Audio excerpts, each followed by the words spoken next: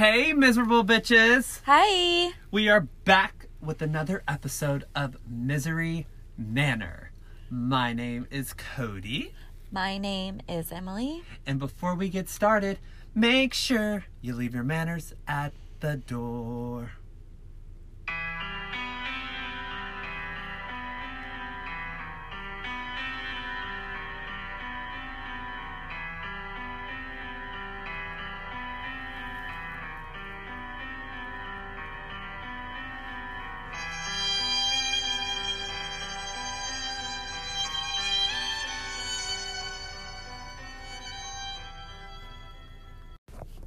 Hey guys! Hi! We're back!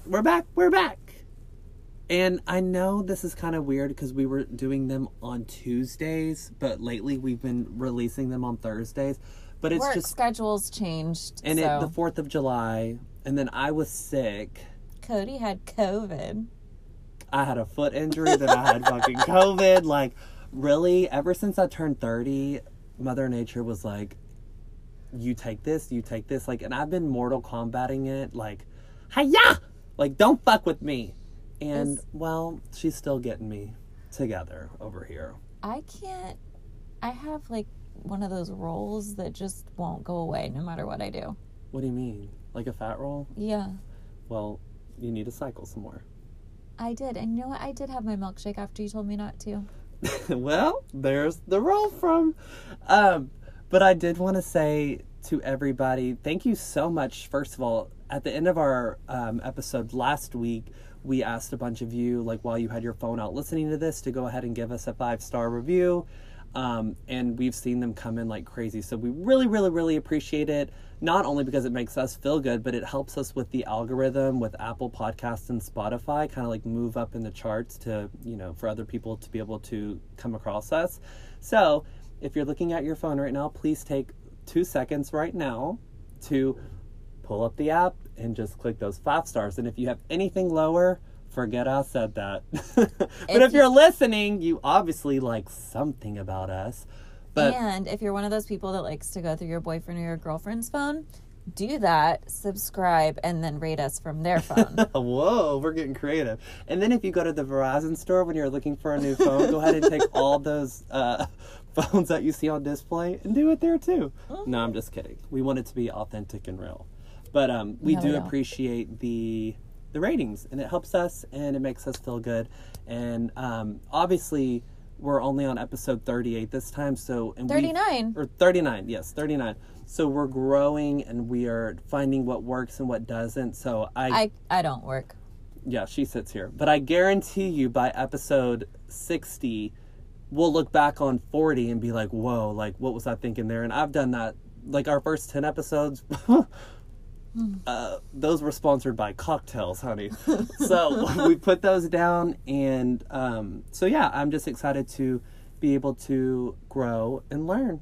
So if you have any stories that you want me to cover, or if you have any feedback, email us at miserymanorpodcast.com, and I would be happy. At gmail.com. At gmail.com. Or you can go to miserymanorpodcast.com and look at our merch. But anyways. Can I just point out to everyone, I have a deviated septum, so I breathe loudly. And when she breathes loud while I'm recording, I point to my nose, and she knows. Breathe out that fucking mouth for about the next hour. I'm just constantly being berated, everyone. She's like blue in the face. Ugh, I can't breathe. But just breathe. Okay. So, I'm kidding, girl. Don't die over there. All right, so I am going to start on this case. I'm really excited about this. What? Thank you to everyone who ordered merch. Thank you. Because I got some of mine in, and I like we tried different fabrics this time. Yeah. So, anyway. Yeah. It turned out great. So, thanks, guys. Yeah, thank you so much. And thank you to all of our new Patreons as well. So, like I said, this case, last case of Kristen Smart was not very like me. I'm usually like doing like the gore, but I had so much fun doing that case because there was so many different ins and outs and like different clues here and there. So I brought a case for today that's kind of around there, but it's not a missing persons case. It has those elements to it. But it has those elements because as I'm researching this, there's so many different clues that come out that you're like, oh, we got the person, and then it takes a left turn and you're like, well, shit, like, who could it be? So this one takes you on a lot of different roller coasters. I'm going to be talking and you're going to be like, oh my God, you know, that's who it is. And it turns out not to be that way. I hate that because sometimes, like, those people's lives are, like, ruined. I know. And there's, this is crazy. So I'm going to begin. Now, someone does get murdered. This isn't an unsolved case. Someone does get murdered, but this person is missing for quite some time before it's solved, okay? So, before I get into the case, I'm going to take you back, okay? So, the wind is cool. The weather is nice outside. There's leaves on the ground. There's pumpkins. There's jack-o'-lanterns. There's haunted houses all throughout the city. So, while trick-or-treaters are roaming the streets, you're getting ready for a party, but not just any party, the ultimate Halloween party. Wait, what would you dress up as? And you and your girlfriends are all going together and you're getting dressed up in your matching costumes to attend, quote, the Halloween party of the year. Well, yeah, because it's only one Halloween in a year. But of the year. There's probably multiple parties, but this is the party to attend. So this is going to be the case of Chelsea Bruck, and she went missing at a Halloween party in 2014 in Monroe County, Michigan. So let's talk about our victim first. So Chelsea grew up in a town called Maybe. Not yes, not no, Maybe. So she grew up in a town called Maybe, and it was actually nicknamed the best little town in Michigan. So it's this super tiny town consisting of only about 600 residents. Everyone in this community is super tight because they all know each other. There's a shit ton of farms that are all like acres and acres apart. But again, everyone knows each other. And there's like generations of family that have grown up in this town and have stayed there. So like your grandmas live there, your grandpas, your aunt, your uncles, everybody lives there. Farm town? Farm town. Old Farm money. town. Mm-hmm. So all the farms in this area produced mainly corn and soybeans. So I hope you have like this cute little visual in your head, right? So Chelsea was the youngest of 5 kids, and she was the only child still living at home. So she was described by those who knew her as super nice, super friendly, and just very wholesome. She was like a sweet little country girl. She was always smiling, and she was always in good spirits. She was loved and adored by many people in the city, and she was not currently attending school, but she had big plans to attend Monroe Community College and earn a culinary degree. Oh, love that. So Chelsea and her really good friend Becky Brinson worked together at a restaurant in Monroe County called Olga's Kitchen. I'm sorry. I'm sorry. Olga's Kitchen. And, sorry, I was thinking in my head, I bet they have really good, like, chicken fried steak. And it came out as Olga's Chicken. Oh, that does sound good. So, Olga's Kitchen, okay? So, the two of them were super psyched because they were going to be going to this huge Halloween party, obviously, on October 25th, 2014. That's my birthday. October 25th? Yeah. Oh, I thought it was the 24th. I'm sorry. On October 25th, 2014, which was a Saturday. So this Halloween party was called Big Mike's Halloween Bash. So this party was huge, and I mean like huge. Everyone knew about it. Everybody was going to be there. It was talked about from people even in like the bordering states. Now, I keep saying Big Mike. His actual name is Mike Williams, but everybody knew him as Big Mike. And when I upload a photo of him, he is Big Mike, okay?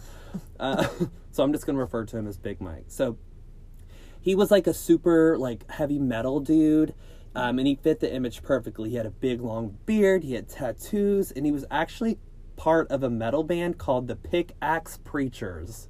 Do you think he had a milkshake roll? He had plenty. So Big Mike and his band were set to play at his big Halloween party along with some other bands. So he was super excited and could not wait to host this party. The party was going to be held at Big Mike's mother's huge farm that was on like acres and acres and acres of land. So there was tons of fields, and it had corn stalks as high as the people in attendance. So kind of like a corn maze, you know, like those corns that high. But they had like areas with like tents and stuff on it for the party. Dang. So it was like a crazy place to have a party. And it was also good because, like, the cops knew Big Mike and his family. You know, they were like, you know, don't, you know. But I guess, like, it's different out in the country, too. Yeah, It's not well, they were like, don't set shit on fire, like, have fun, you know, like... Yeah, but it's different in the country. You know everybody, right? Well, that and, like, I guess, like, laws are different. You're not going to be disturbing. Right. And Big Mike's party was actually held, like, every single year. So they knew about it. And every year it just grew and grew and grew. And it got to the point where he was actually hiring, like, security guards and cops to be there. So it was... I mean, well, you're saying tents are being set up. So right. Was he, like, sponsored? I don't know. So Becky and Chelsea decided that they were going to go as movie villains. So Becky was going to be like a sexy Batman, and Chelsea was going to go as Poison Ivy. Mm-hmm. Batman's not a villain. Oh, well, she was Batman. Oh. Well, Poison Ivy's from Batman. When I wrote that, that didn't even catch my mind. But yeah, she was Batman, and Chelsea was Poison Ivy. So she was stoked. She actually made the costume herself. She sewed it for like weeks and weeks. It looked amazing. She was so proud of it. So basically she had a green leotard, and she had glued like millions of plastic like ivy leaves all over it, and like ivy's coming off the shoulders. It looked really good. And she wore green leggings and added red Mary Jane style shoes from American Eagle. Because it would be cold. Yes. And she topped it off with a purple wig. So the pictures are super cute. So at the party, Chelsea even carried around like a big old jug of wine, and she had labeled it poison. That's cool. Which is like obviously amazing. And I want to note though, like the jug is huge in the photo, but like her friends say she didn't like just drink that jug of wine or jug of wine. I guess they were probably sharing, but Poison Ivy also has red hair, not purple. Hers was purple. So like I said, she wasn't fucked up at the party, but like people described her as tipsy and just having a great time. You know, she would take the occasional shot and, you know, yada yada, but wasn't fucked up, didn't drink the whole jug of wine like I would have. So it was Chelsea, Becky, and their friend Penny Watkins that showed up to the party together. When they got to the party, Big Mike had set up these, like I said, 2 huge tents for the party in the field to hang out in, and he was expecting 300 people to show. But word spread about this party, and there was 800 people that showed up. Ew. So people were like, oh my God, are you going to Big Mike's party? Like, it was so fun last year. You should come. And, like, word just carried out and out and out. And close to 800 people showed up. I wonder where they were going to the bathroom. I don't know. Oh, they had porta potties out there. Oh, they did? Yeah. Okay. So, like I said, this party was legit. So, 8 heavy metal bands played. This was, like, the small, like, Halloween Coachella. Like, literally 8 bands were ready to play. Cool. So people drank, they took pictures, they listened to music, partied. It was a great time. Now, sometime after midnight, the bands all stopped playing, and the party just resulted in people just hanging out around like a huge bonfire. So while the 3 friends, Becky, Chelsea, and Penny, were walking over to the fire, Chelsea happened to bump her nose on a wooden structure. So apparently she was like trying to duck under something, and she didn't see it because it was so dark outside. So she hit like the bridge of her nose, and she said it hurt, like they said it hurt her like so bad. She was in so much pain. She was like holding her nose for quite some time. And at that point, Chelsea was like ready to go. She was like, girls, can we please go? Like, my fucking nose hurts. I'm over it. And she had this pounding headache from it as well. However, her friends were like, they weren't ready to go. They're like, oh, come on, like, let's just stay a little bit longer. You know, the pain will go away. Just drink some more. Like, it'll be fine. So they ended up convincing Chelsea to stay. And she was like, all right, you're right. Like, it only comes once a year. Like, let's just make the most of it. But they didn't stay much longer, though. They only stayed about an hour longer. Sometime around 1 a.m., they all decided to just call it a night. Okay. Penny had agreed to drive Chelsea home before the party, like they had already made plans of this, because Chelsea didn't have a driver's license. Not because she couldn't get one, she just didn't want one. She said she was perfectly fine on like relying for people on rides, or she would just walk. I mean, she was fine with it. So she didn't have a driver's license. So unfortunately, they lost sight of each other, though, and Chelsea was walking around screaming, like, Becky, like, Penny, where are you? And she was asking people, like, hey, have you seen Becky? Have you seen Penny? Like, they're my ride home. I need to find them. But if you remember, there's 800 people at this party, and unfortunately, like, nobody really knew each other at this party. Like a sea of strangers. Right, because, I mean, in a town of 600, you have more than the population at this party already. I didn't even realize that. Yeah, you have more than the population at this party right now. So these people did not know who Chelsea was. So apparently, Penny's sister, who was there, had work the next morning, and she was like, hey, you know, it's getting late. I have work tomorrow. We need to leave. We need to call it a night. So Penny was like, you're right. Let's just leave. So according to Penny, she figured that Chelsea knew a few other people at the party and wasn't concerned about leaving her because she figured she would just get a ride home with somebody else. Right. I mean, there's so many people there. She was like, she's in good hands. But it's 2014? Yeah. Cell phone? Yes. Where are they? So I'm getting to that. Okay. So now you guys might be wondering, why didn't they just call each other's cell phone and figure that out? It's 2014. Besides there not being a lot of service there because there's so many people and they're in this huge open field, Chelsea's phone was with Becky because Becky was holding it in her purse. Chelsea didn't have anywhere to put the cell phone in her Poison Ivy costume, so she asked Becky, like, hey, can you hold the phone for me? I do not have a pocket. Because remember, Chelsea's costume was just a leotard and the tights. Yeah. So at this point, somehow, Becky had lost Chelsea and Penny too, okay? So Penny's assuming that Chelsea's with Becky. Mm-hmm. And Becky had lost both of them and assumed that Chelsea was with Penny. So Penny was like, well, maybe she just left with Penny. Okay? Yeah. I mean, and this is all just like when you've been drinking. You're just You're not like, right. Yeah. So Becky calls this the biggest regret of her life. So at this point, both of the friends that Chelsea showed up with are now gone from this party. It wasn't until later the next night that Chelsea's sister sent Becky a Facebook message telling her that Chelsea had not come home at all. So Becky was like, oh, really? Like, she must be at a friend's house. She didn't come home with me. Like, maybe she stayed the night somewhere. So the last known sighting of Chelsea was at 3 a.m. on October 26, 2014.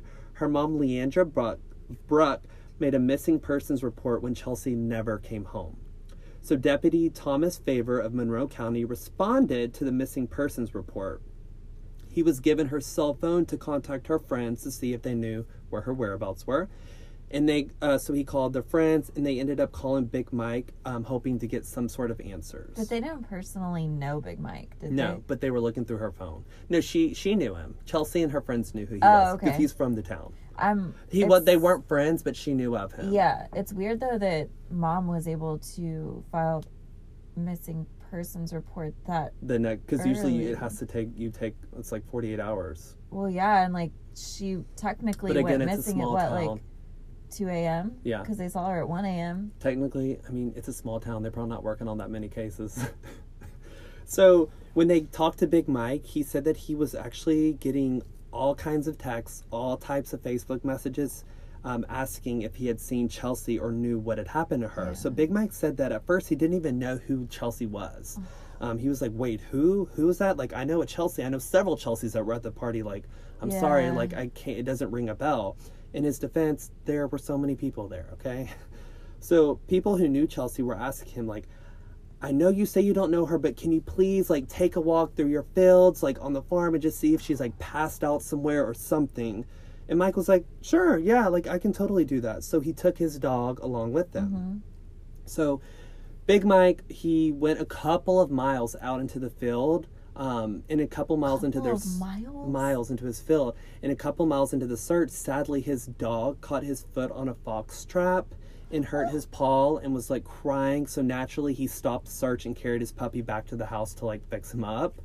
So when he gets there, Chelsea's mom was there, and she was there apparently for quite some time. So Big Mike was like, hey, like, you can stay here by all means, but I have to run my dog to the vet. Like, he hurt himself on the search. So Chelsea's mom was, like, super appreciative. Her main concern was just finding her daughter or getting some sort of clue. That would be my mom. Right. So Big Mike rushed to the vet, and Chelsea's mom continued to search for her daughter. When Big Mike got back, there was 15 people searching around his farm, and he was like, oh, wow, like, this is serious. And he's thinking that maybe, like, she's at a friend's house and they're overreacting, but you know how moms can be. But when he gets back and there's 15 people, he's like, holy fuck. So he was like, at this point, I don't think they think she's just hurt. I think they think, like, something actually really bad happened. So Chelsea's family was fully committed to the search, so much they had set up a tent and started setting up generators with porta potties on the farm to camp out overnight. Can I just tell you people, I'm in events, and setting up a tent is a bitch. So that is a serious thing. Yeah. Well, for their daughter, I'm sure they'll do anything. anything. I know, but like hauling the big tent up there and cranking it up. And I don't know what kind of tent it was. It could have just been like a little, like, I don't know. But they were like basically making the farm like their headquarters. They were gonna find her. Well, so probably to stay warm too. yeah, Big Mike at first said he was like, I was shocked. They didn't even ask me to do this. I just came back to my farm and this was happening. But also at the same time, he said he was like, I totally understand. They're worried about their loved one. Like, whatever makes them feel better. So Big Mike was also a bit worried because you know what? The family started looking at him kind of funny, if you know what I mean. Do you think it was because, like, well, they weren't having success and they're just frantic and like trying to just get naturally answers. Just like, well, maybe it was you because they can't find anything. Right. So before things got out of hand, he went ahead and just got an attorney. Just like, hey, I need you on standby just in case. And his attorney said, like, you don't have to let them stay there. You know that, right? Well, yeah, because it's also, even if he's probably thinking like, okay, well, I know it's not me, but if something happened on my property, right, you can be liable because he had that party. Right. And he was like, you don't have to have them there, but like it's totally up to you. So Big Mike decided to let them stay. He felt really bad for the family, and the land was large enough, so he thought, why not? So Monday evening comes. Chelsea's mom actually confronted Mike and accused him of having her somewhere. So she went up to him and was like, Mike, tell me the truth.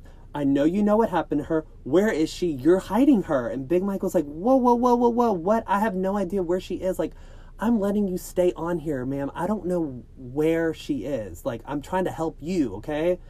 So suspicion was placed totally on Mike, and he's thinking, so just because it's my party, it's my fault. There was 800 people here. Like, a million things could have happened.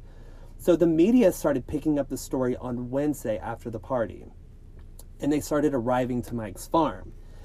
Mike didn't realize this, and like I'm sure he's thinking, wow, I shouldn't have had this party at my poor mother's house. I know, that's what I'm like. How old is Big Mike? I think he's in his 20s. So Chelsea was 22. I think he was around like 24. Oh, okay. So that's right. Like more. And they don't live together. They just kind of all live on this big farm. So Which Chelsea, is common, right? Yeah.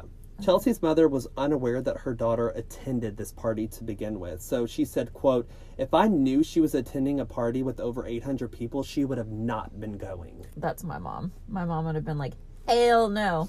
So the search party started branching out from the farm into the neighboring places, and tons of volunteers were joining, and Facebook groups were being made. I mean, hundreds and thousands of people were being involved, okay? But how is that even legal when it's private property? A warrant. You can do that. I know, but a judge has to sign on that. I don't know. I didn't get that part. So there were missing posters. The story was all up in the media. They were asking people to be on the lookout specifically for the poison ivy costume, because that's what she was last seen in. So they described Chelsea as a 5'7" blonde girl, average build, with an anchor tattoo behind her right ear. So people were looking high and low for her, because remember, this is a small town. The community was like shook. There were vigils, there were tip lines and awards being made. They were like going balls to the wall to find her. So police tried to find the security guards hired at the party as suspects, and they just wanted to question them, but they didn't receive anything helpful from the information that they got from the security guards. So detectives Brian Sorka and Mike Pridemore were the main detectives on this case throughout the entire thing. They're going into like neighboring farms to conduct searches, but the biggest issue that they're running into was the fact that how did this even happen in the first place? They were like, how? She went missing from a place with 800 people all dressed in costumes. What went wrong? Why didn't somebody help her? Like, if she was in distress, why didn't somebody like reach a lending hand? Like, they were just going through so many questions in their head. So 6 people at the party talked to detectives, and they all give them some pretty great leads. They all said that they let Chelsea use their cell phone to make some phone calls and that she was looking and acting very frantic. One of the people she called was Penny. Penny confirmed she answered, and Chelsea asked if she could, like, please come get her. She was like, can you please come get me and bring me home? Like, I want to go home, please. Like, I'm stuck here. And Penny was like, yeah, I can't drive. Like, I'm super drunk. I've been drinking way too much. So she didn't go get her. Someone at the party later said they did see Chelsea alone in the dark, and she was kneeled down and she was crying hysterically.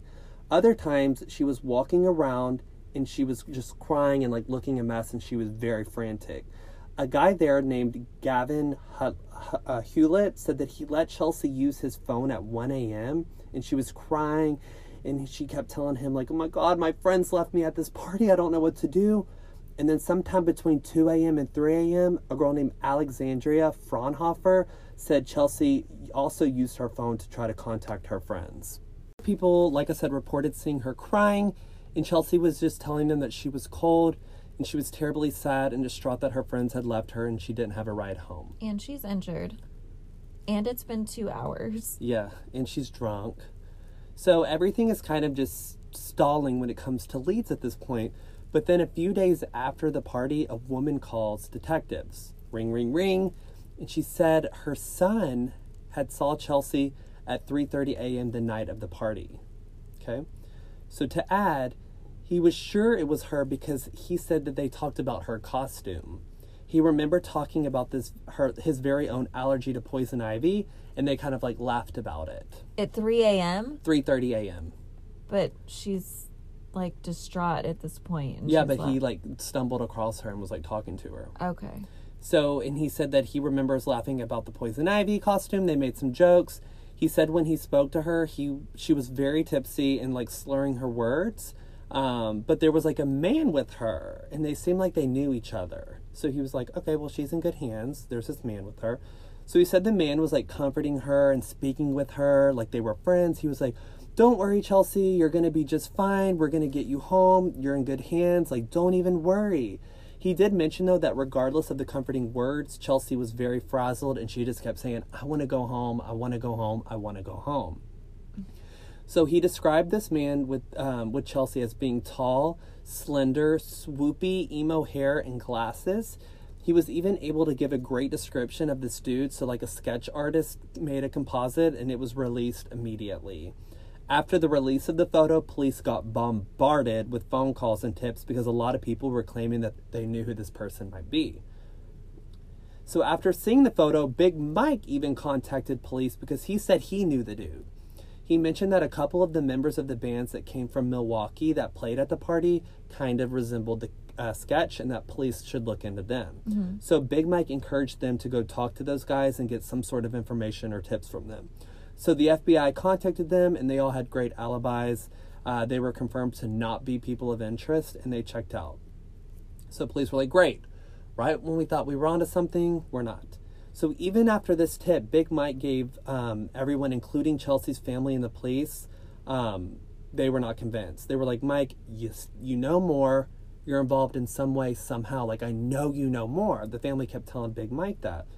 So they brought Big Mike officially into questioning, and they asked him for consent while they were questioning him to search his house. Mm-hmm. And Mike said, nope, not going to happen. You're not going in my house. So they did not respect his wish, and they all showed up with the SWAT team in a search warrant, and, well, he let him in because they had to. He had to. So they searched his home up and down.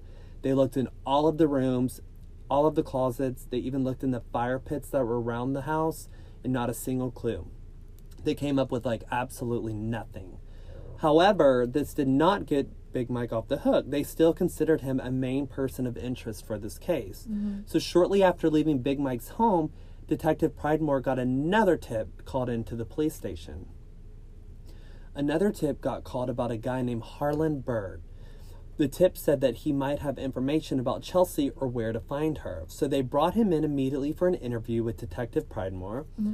Harlan said that he did go to the party that night with his best friend. He said it was fun, they sang, they drank, they had a great time.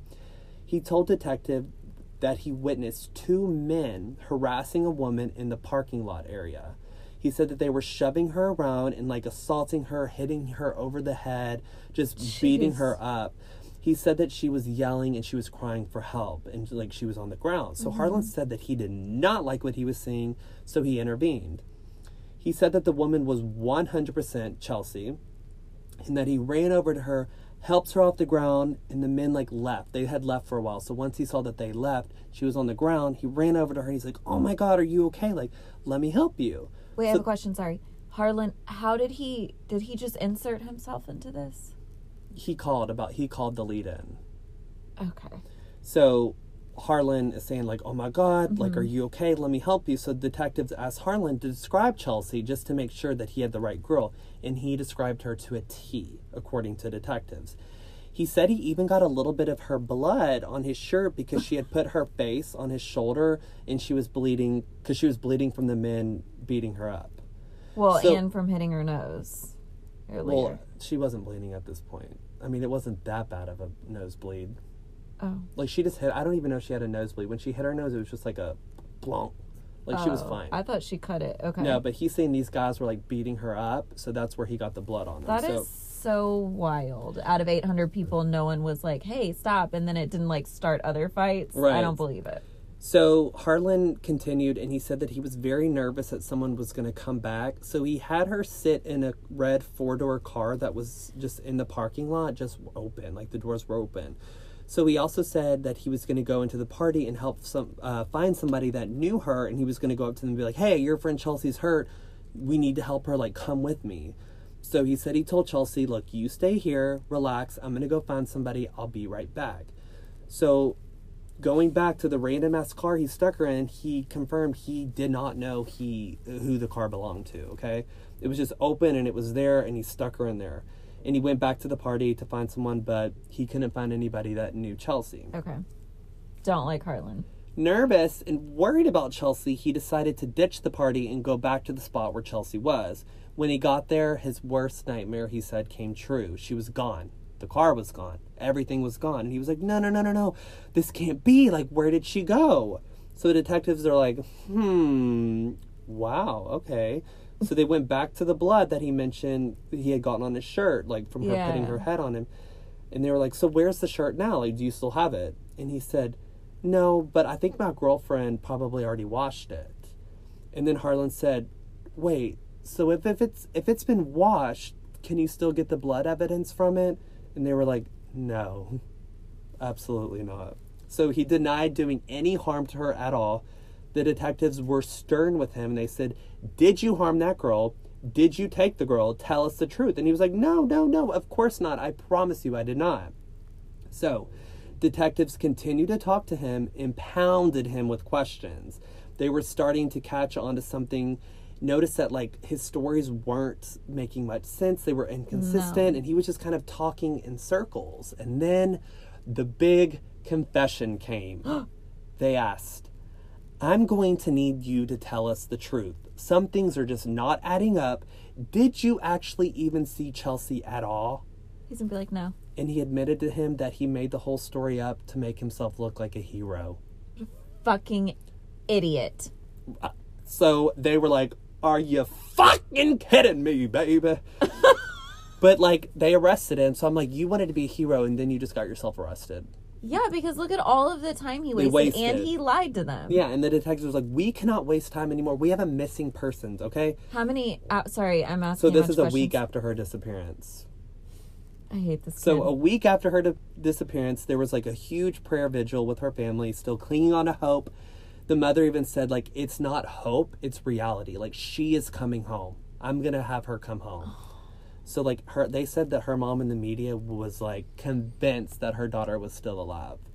So they started putting up flyers, posters, and purple ribbons, which purple was her favorite color, and people were, like, putting it on their doorsteps. People were making wreaths with purple ribbons. They were wearing it in their hair. It was all over town.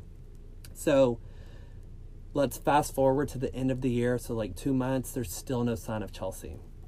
Okay? Suddenly... and it's snowing now, right? In Michigan, does it snow there? I've never been. Know. I think it sounds like a snowy state. It does. So a woman from Toledo contacted police and said that her ex-boyfriend had confessed to her that he had killed Chelsea. Where's Toledo? Somewhere in... California? No, Toledo in Michigan. Oh. Her name was Cheryl, and detectives brought her in right away. The detectives were hopeful because it had been so long without any leads. So she told detectives that her ex told her that he was at the party and he actually left with Chelsea. She said something happened and he ended up killing her and dumping her body in a cemetery. She also said that he had threatened to kill her too if she told anybody, which is why it took her so long to come forward with this information. And detectives said that she was shaking. She was terrified. Oh my God. So the detective said that she was very, very scared of her ex and was insistent that he be arrested. She was like, he was like, whoa, she's terrified of her ex. She kept saying, like, if you bring him in for questioning, you have to arrest him right after because he's going to come for me. I'm the only person he told. Oh, my God. So she was so worried about him being released, which is understandable. So they interview the guy, the ex-boyfriend, and without detectives even saying that it was, like, Cheryl that told him this, he, like, knew. And he was like, we've had problems for quite a while. Like, I have no doubt that this is her plot against me because she's so mad at me right now. And they were like, oh shit, like bring her back in. So let's talk to both of them. So they brought her back in and she had like her head down and she was like nervous and they just kept pounding her with questions. And under the pressure, she cracked. She said that she admitted she was lying to get back to her ex. Oh my God. She said, I'm so sorry. I was lying. I just wanted to get back at my ex and see him punished for good. And they were like, so did he do it? And she said, no, I made the whole thing up. So they're like, oh my God. So the second person has lied to us about this. I feel how unfair to Chelsea's life. Right. And like, these parents are like, oh my God, we have a lead. We have who it might be. Boop, nothing. So Cheryl gets arrested just like Harlan. So finally later, and this is now in March of 2015, a woman called into police and said that she found something on the edge of... Oh, I'm so sorry. The other lady's name was Carrie.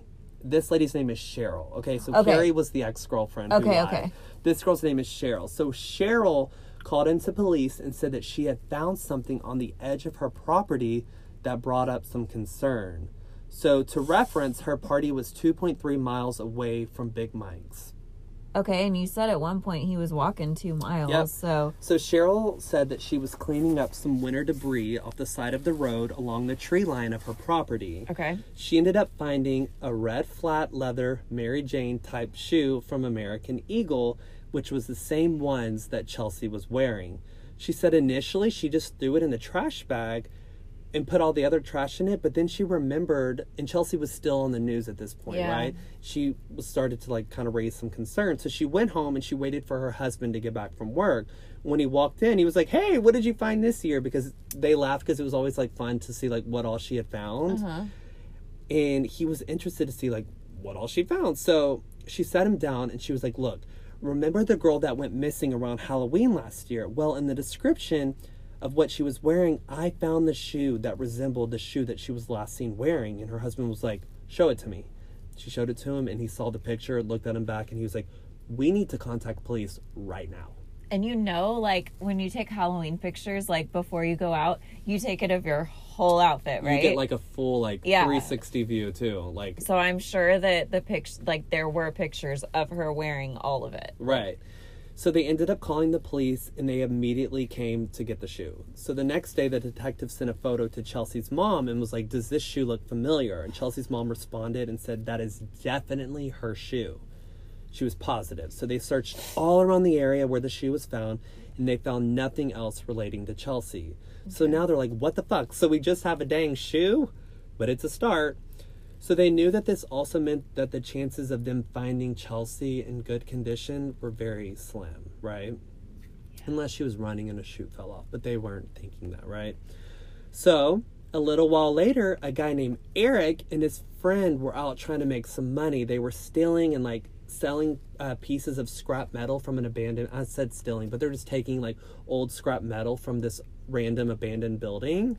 Okay. And people will buy random scrap metal, right? So they're taking this and they're selling it. So the abandoned building was 10 miles from the party location, okay? Okay, that's far. So while they were at this abandoned building, Eric found something very weird. So he initially thought it was just a plant in the corner of the building. How would it be growing there? Right. But when he looked, or like a vine, I mean, vines can grow anywhere. Oh. But when he looked closer, he realized that it was a costume. And it was the costume that Chelsea was wearing. Next to the costume was the plum wig that she was wearing. Oh, I thought you were going to say her. No. Next to the costume was the plum wig. So it was the same one that Chelsea was wearing that night. So thing is, Eric and his friend just thought it was a random costume because they weren't fully engulfed in this mystery. It's on the news, but they weren't out searching for it, right? And it had been quite some time. They weren't really, on the hunt for it. So they just kind of left it where it was. And he said he picked it up and was like, oh, this is interesting. Like, what's this doing here? And he just kind of threw it back down. Yeah. So then a week later, Eric saw the missing persons poster with Chelsea blasted all over it, wearing the same costume like that he had found. And he was like, oh, fuck. Like, that looks exactly like what I found. But then he said he started to panic because he had touched it. Oh, my God. He was like, shit, my fingerprints are on that costume. Like, what should I do? So he was like, immediately he called his sister and was like, yo, help me, sis. Like, I'm scared. And she was like, listen, if you don't report it, I'm calling him. Yeah. And he was like, so Eric, immediately he called the police and he told them what he had come across. Detectives jumped on this lead immediately. Mm-hmm. So when they got to the costume, they saw that it had been ripped at the straps and at the crotch. Because remember, it was a leotard. So it was sent to the state crime lab while police and investigators searched the building and surrounding areas all day and night. They also brought Eric into the station to interview because his worries were valid. Right. They were concerned, like, why did you wait a week? You know, you have this alibi, like, bullshit, you know? So he told detectives that he didn't even go to the party. It was confirmed that he was not at the party at all. So he was correct about that. However, he admitted that his baby mama lived, baby's mother is weird to say. His baby mama lived on the same road that Chelsea's costume was found on. So he was like, I'm just telling you this because I don't want you guys to find connections and think that I'm like holding out things on you. Yeah. So he said that night that Chelsea went missing, he was at home with his daughter, but he would be more than happy to give his DNA sample. So Eric gave his DNA, and things were looking fine for Eric at this point. They didn't really think that he was someone to be really worried about. He would want to willingly give that anyway, since he did touch it. Right. So they weren't really worried about him, but then something weird happened, okay? This abandoned building where this costume and wig were found was less than 100 yards from Harlan's house. Remember Harlan? The one that said he made it up? Yes. He's the one that worst story ever. Yeah, the one that said that he was just saving her to be a hero. Yeah, that's Harlan. So he actually lived in a mobile home directly across the street from this building. So the detectives were like, huh, maybe there is some truth behind his lies. Was it a cover? Let's get him back in here. So they called him back, but this time Eric came in with an attorney. Eric? So, yeah. Or, I'm sorry, Harlan. Harlan came in with an attorney. So once they started questioning him, he denied everything. He admitted that he had been to the abandoned building before, yes, but someone must be trying to frame him.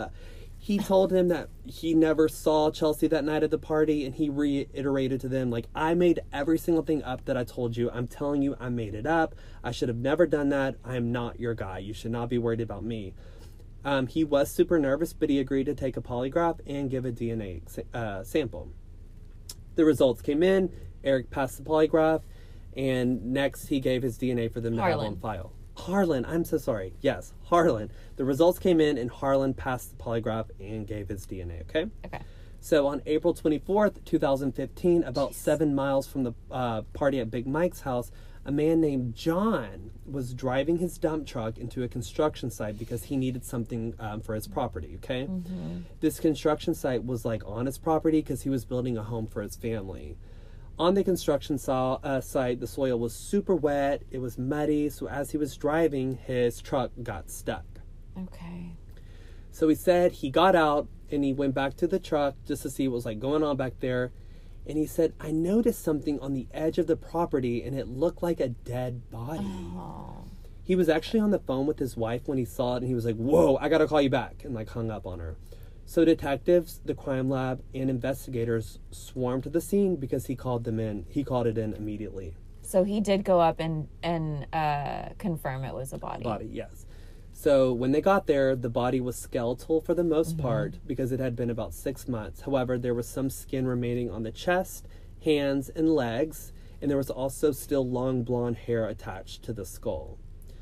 There were small logs and branches deliberately partially covering up her body, but what really made it seem like Chelsea was, what really made them know it was Chelsea was there was all sorts of like ivy leaves, like fake ones, surrounding her from her costume.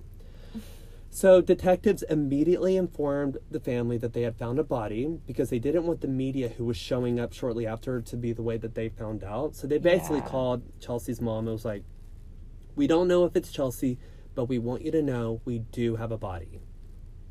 So the following day, they flew helicopters and brought the K-9 unit to help search all over the area for more details. A forensic, I put anthropologist, I don't think that's what it is, but the person that, for teeth? Bones. Okay, perfect. A forensic anthropologist came in to do testing on Chelsea's teeth, and dental records confirmed that the body that was found was indeed 22-year-old Chelsea Bruck. So now they know that there's a killer on the loose. Not just a missing persons case, there's a killer.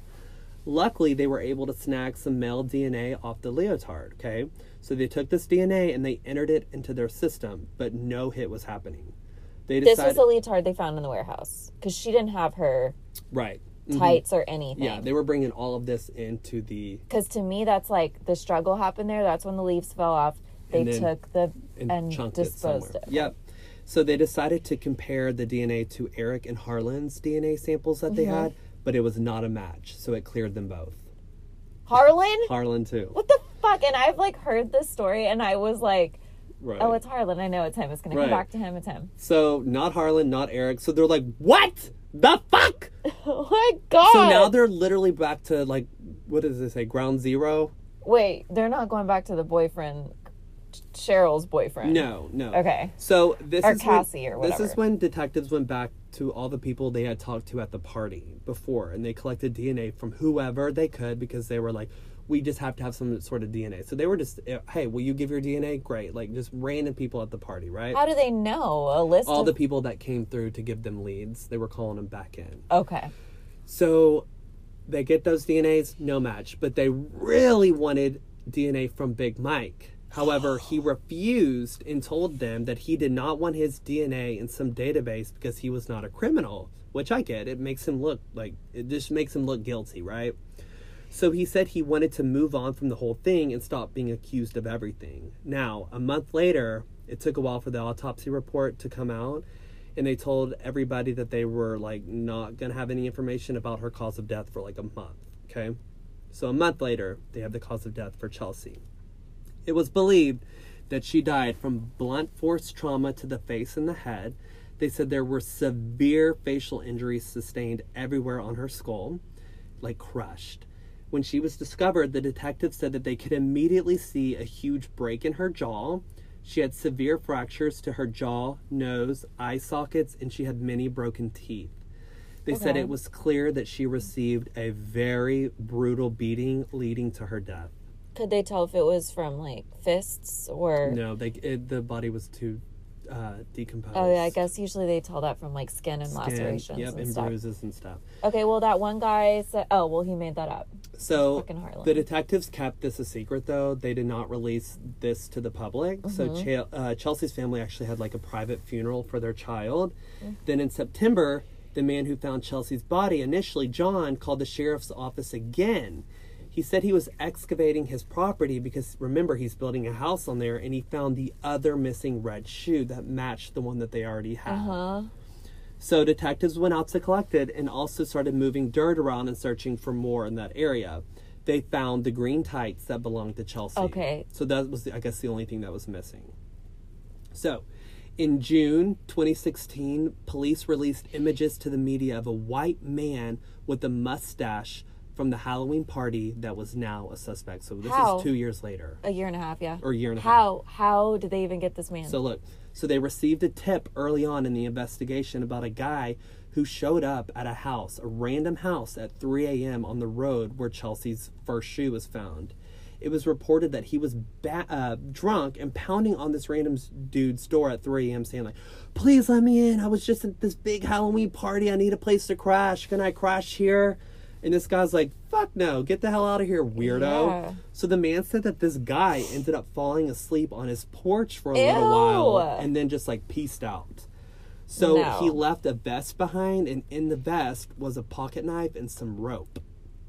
But the guy showed back up the next morning wanting his vest, and the homeowner just, like, gave it to him, and he left.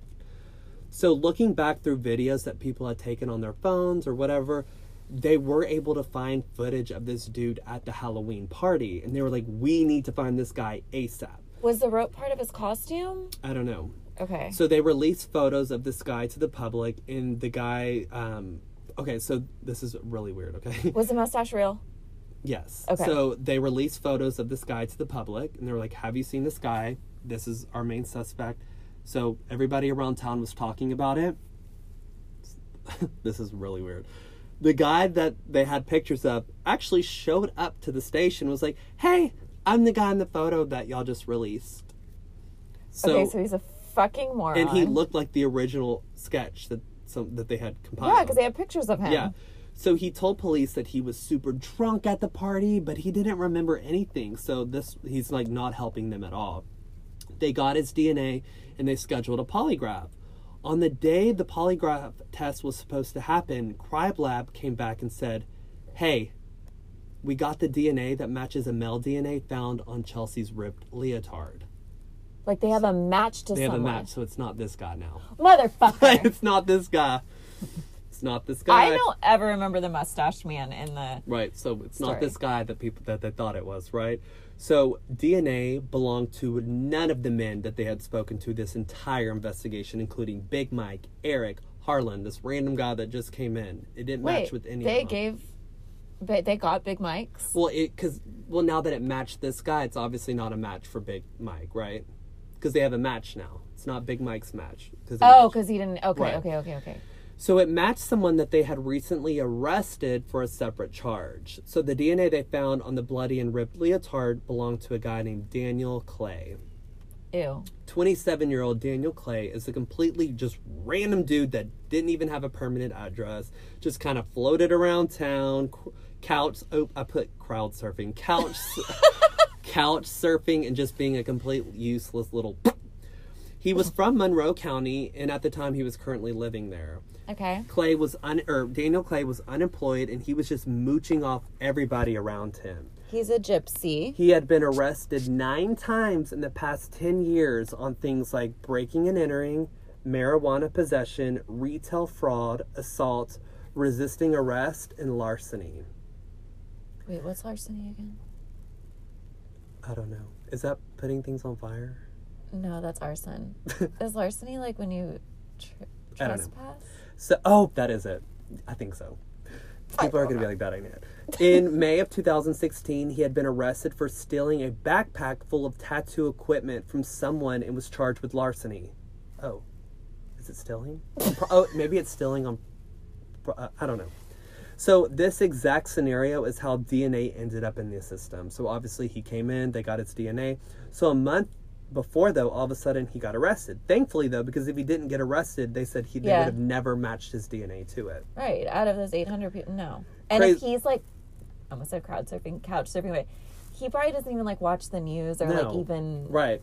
Crazy enough, though, there was a law that said that right before this said that DNA was only to be collected from convicted felons. But then it changed right before his arrest to include anyone simply arrested for a felony. I remember when that happened. So thank God it happened. So Daniel was homeless, and he had 2 warrants out for him for unpaid child support, totaling over $21,000. Oh.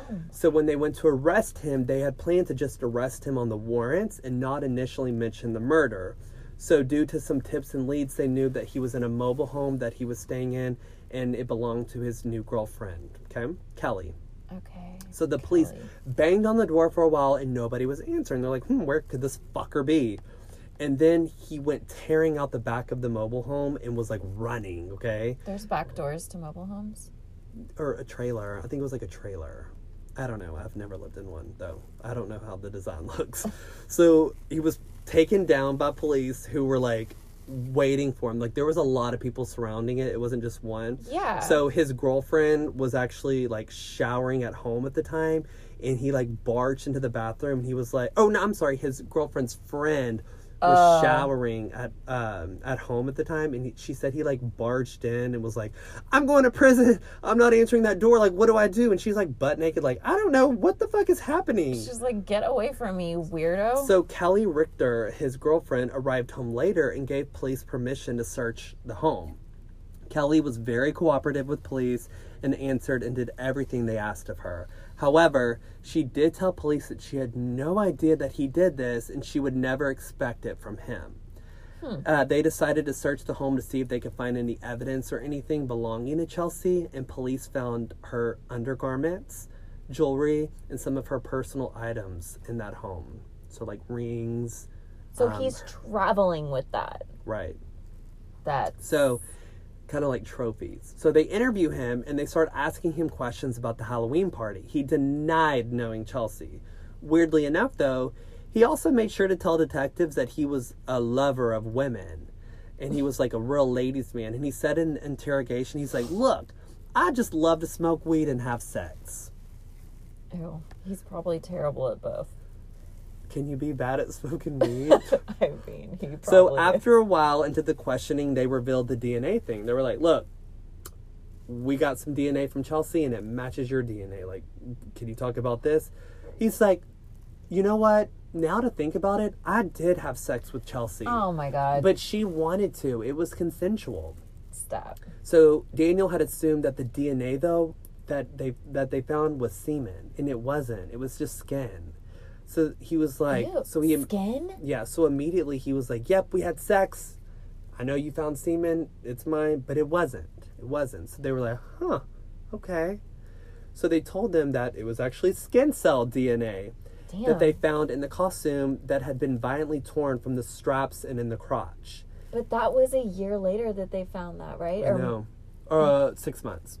And the skin was still on there? That's wild. So in efforts to get Clay talking to detectives, Pridemore lied and he came up with this brilliant idea. So he said, hey, like, I know you don't probably know this because we didn't know this, but Chelsea's mom told us that Chelsea had this weird condition called brittle bone disease. I remember this part of it. And suddenly Daniel was like, oh, that makes sense. That makes sense then. Then his story changed to say that he saw Chelsea walking down the road after the party. He pulled over and was like, hey, do you need a ride? So she got in, and then after about 20 minutes of talking, the two decided to have sex. But he said that Chelsea wanted him to be real rough and like hit and strangle her. Clay said he choked her, she went limp, but it must have been that damn brittle bone disease because then she died. Okay, wait. So they didn't even bring up the fact that she had, like, that her jaw was broken or anything? Mm-mm. They just said something about this They're going to get to that. They're just trying to get him to talk. And he's a word vomit. He just volunteered that. So then they were like, well, then what happened next? He said, well, I attempted CPR and I just hit her on the chest and I was just hitting her to try to save her. So that's like where the blunts come from, right? I was just hitting her trying to save her. And then he said he freaked out and he put her in the back of the car and he said that he didn't know what to do. So he was just driving around and he eventually got to the area where she was found and he hid her under branches and such. Clay said he had no idea how her costume ended up in the abandoned shack 10 miles away. Okay. He even sobbed on the stand in his trial. He was like, I'd never been in this situation before. I didn't know what to do. Well, not many people have. So... Unfortunately, though, till this day, he's never admitted to the real story. So now it's just going to have to be, what they've put together. So... And he has created other humans. Yes. So, to this day, he says that it was consensual sex. No. She wanted it rough. No. He accidentally choked her, and that was it. So, he was arrested, and Daniel Clay pled not guilty because... his story was that it was accidental. He said he choked her, like I said, for 20 to 30 seconds and she passed shortly after. No. But the forensic investigator was like, that's not how it works, buddy boy. She said that there was not enough left of Chelsea to determine whether she was asphyxiated or not because of the advanced state of decomp that was yeah, but it takes longer than 30 seconds. You can hold your breath for 30 seconds. But she said, quote, killing someone via strangulation is not a 10, 20, or even 30-second press. She said in order for death to occur, constant pressure has to be applied to the person's neck for 20 to 30 seconds for them to initially even lose consciousness. Then, after they knock out, constant pressure needs to be maintained on the neck of this unconscious person for another 2 to 3 minutes at least for death to happen. I thought it was way longer than that. I thought it was 2 minutes. But I think it's if you're just just holding your breath.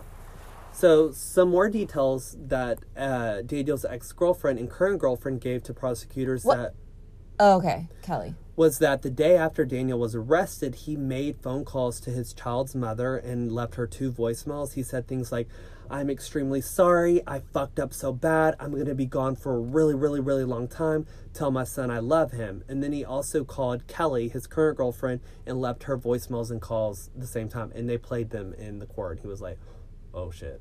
This was after the murder? Yeah, this is in trial. No, I know. He called them the day after the arrest. Because he knew. So Daniel Clay also claimed that she removed the poison ivy costume herself. Again, like I said many times, it was torn on the straps at the top and on the crotch. She would not have been able to tear this, and the prosecutors also said she would have never torn her costume up. Like, if y'all were going to have sex, she was very proud of this costume. She wouldn't just like, I'm going to rip it off. Yeah. Like, she would have just taken it off and, you know, hopped on the dig or whatever. But, like, that's obviously not what happened. So did they find semen on any they didn't part find of the semen. Mm-mm. That sucks because he's like saying that they consensually had sex, and the fact that and they had no doubt that happened because he said it right off the bat. And they can't tell if she was raped. Right. They assumed. He said it was sex. They're like, it's rape. So here's another crazy part. So like I said, he said that she took the poison ivy costume off herself, right? Yeah. He didn't know that they had the costume at the trial. So the prosecutor comes and says, oh, so if that's your story, explain this. And he turned the leotard inside out, and it's covered in dried blood on the inside of it. Okay? Covered.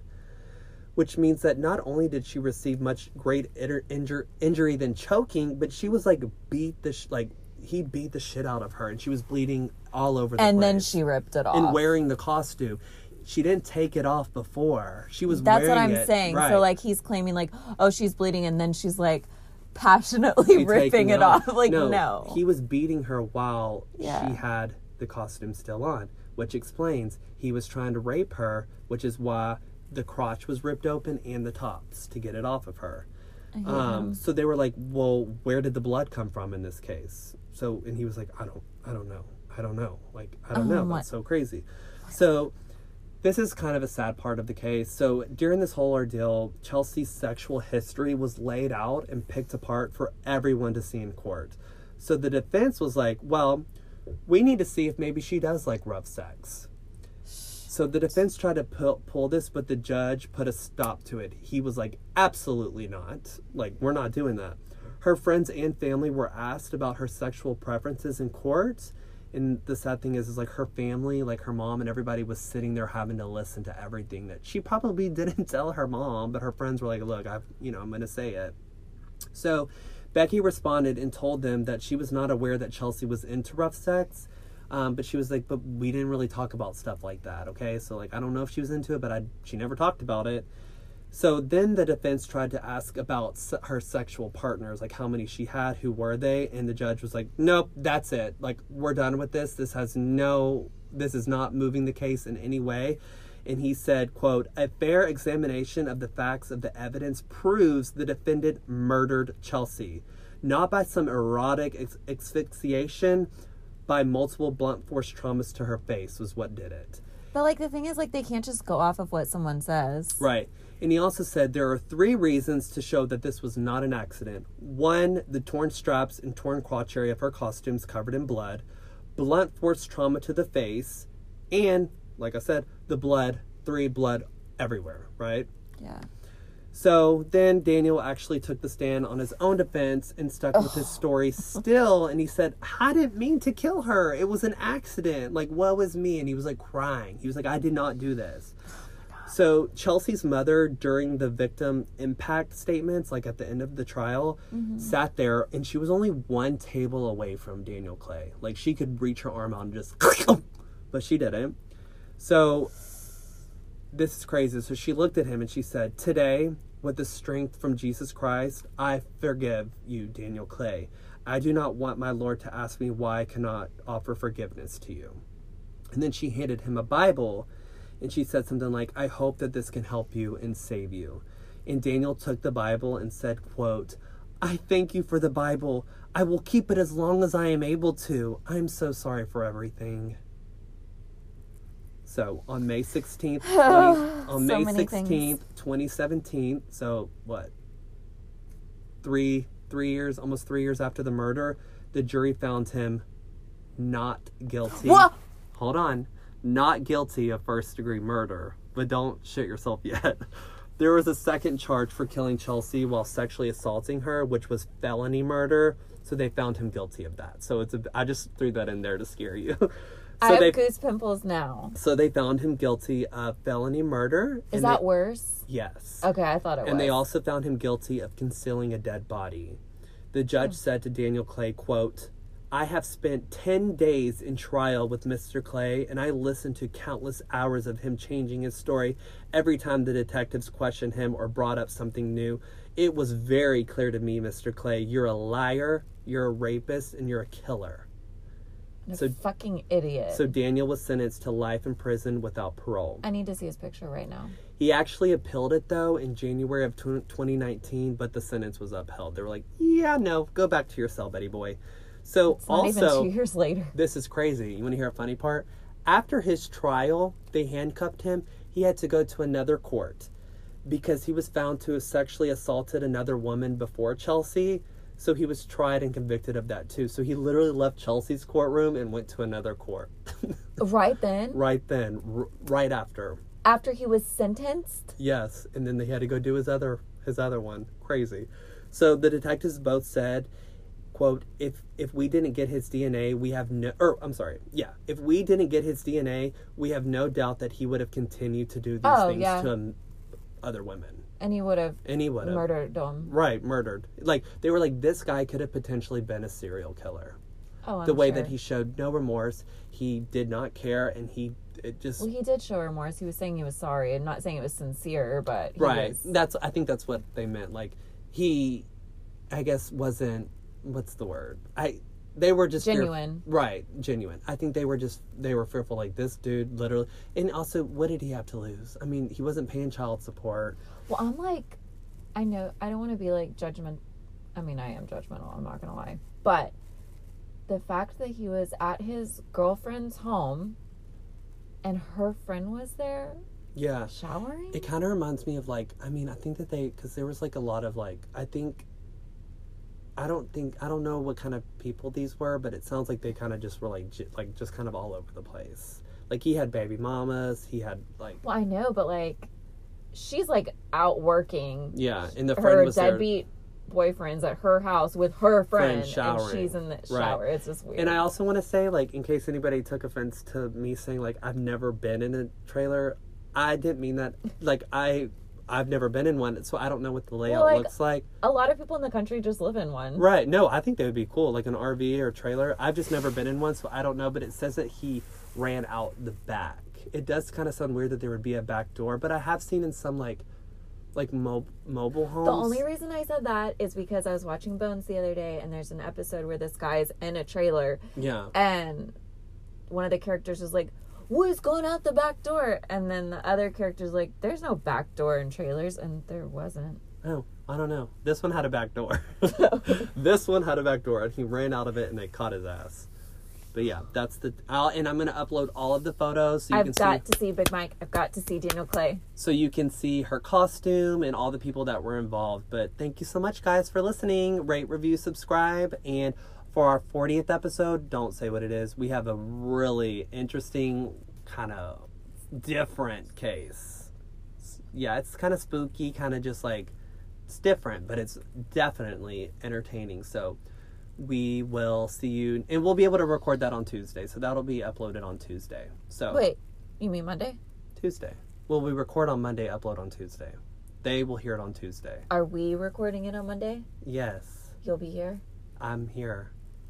Thanks, guys. Sorry, Cody's mad at me. Bye.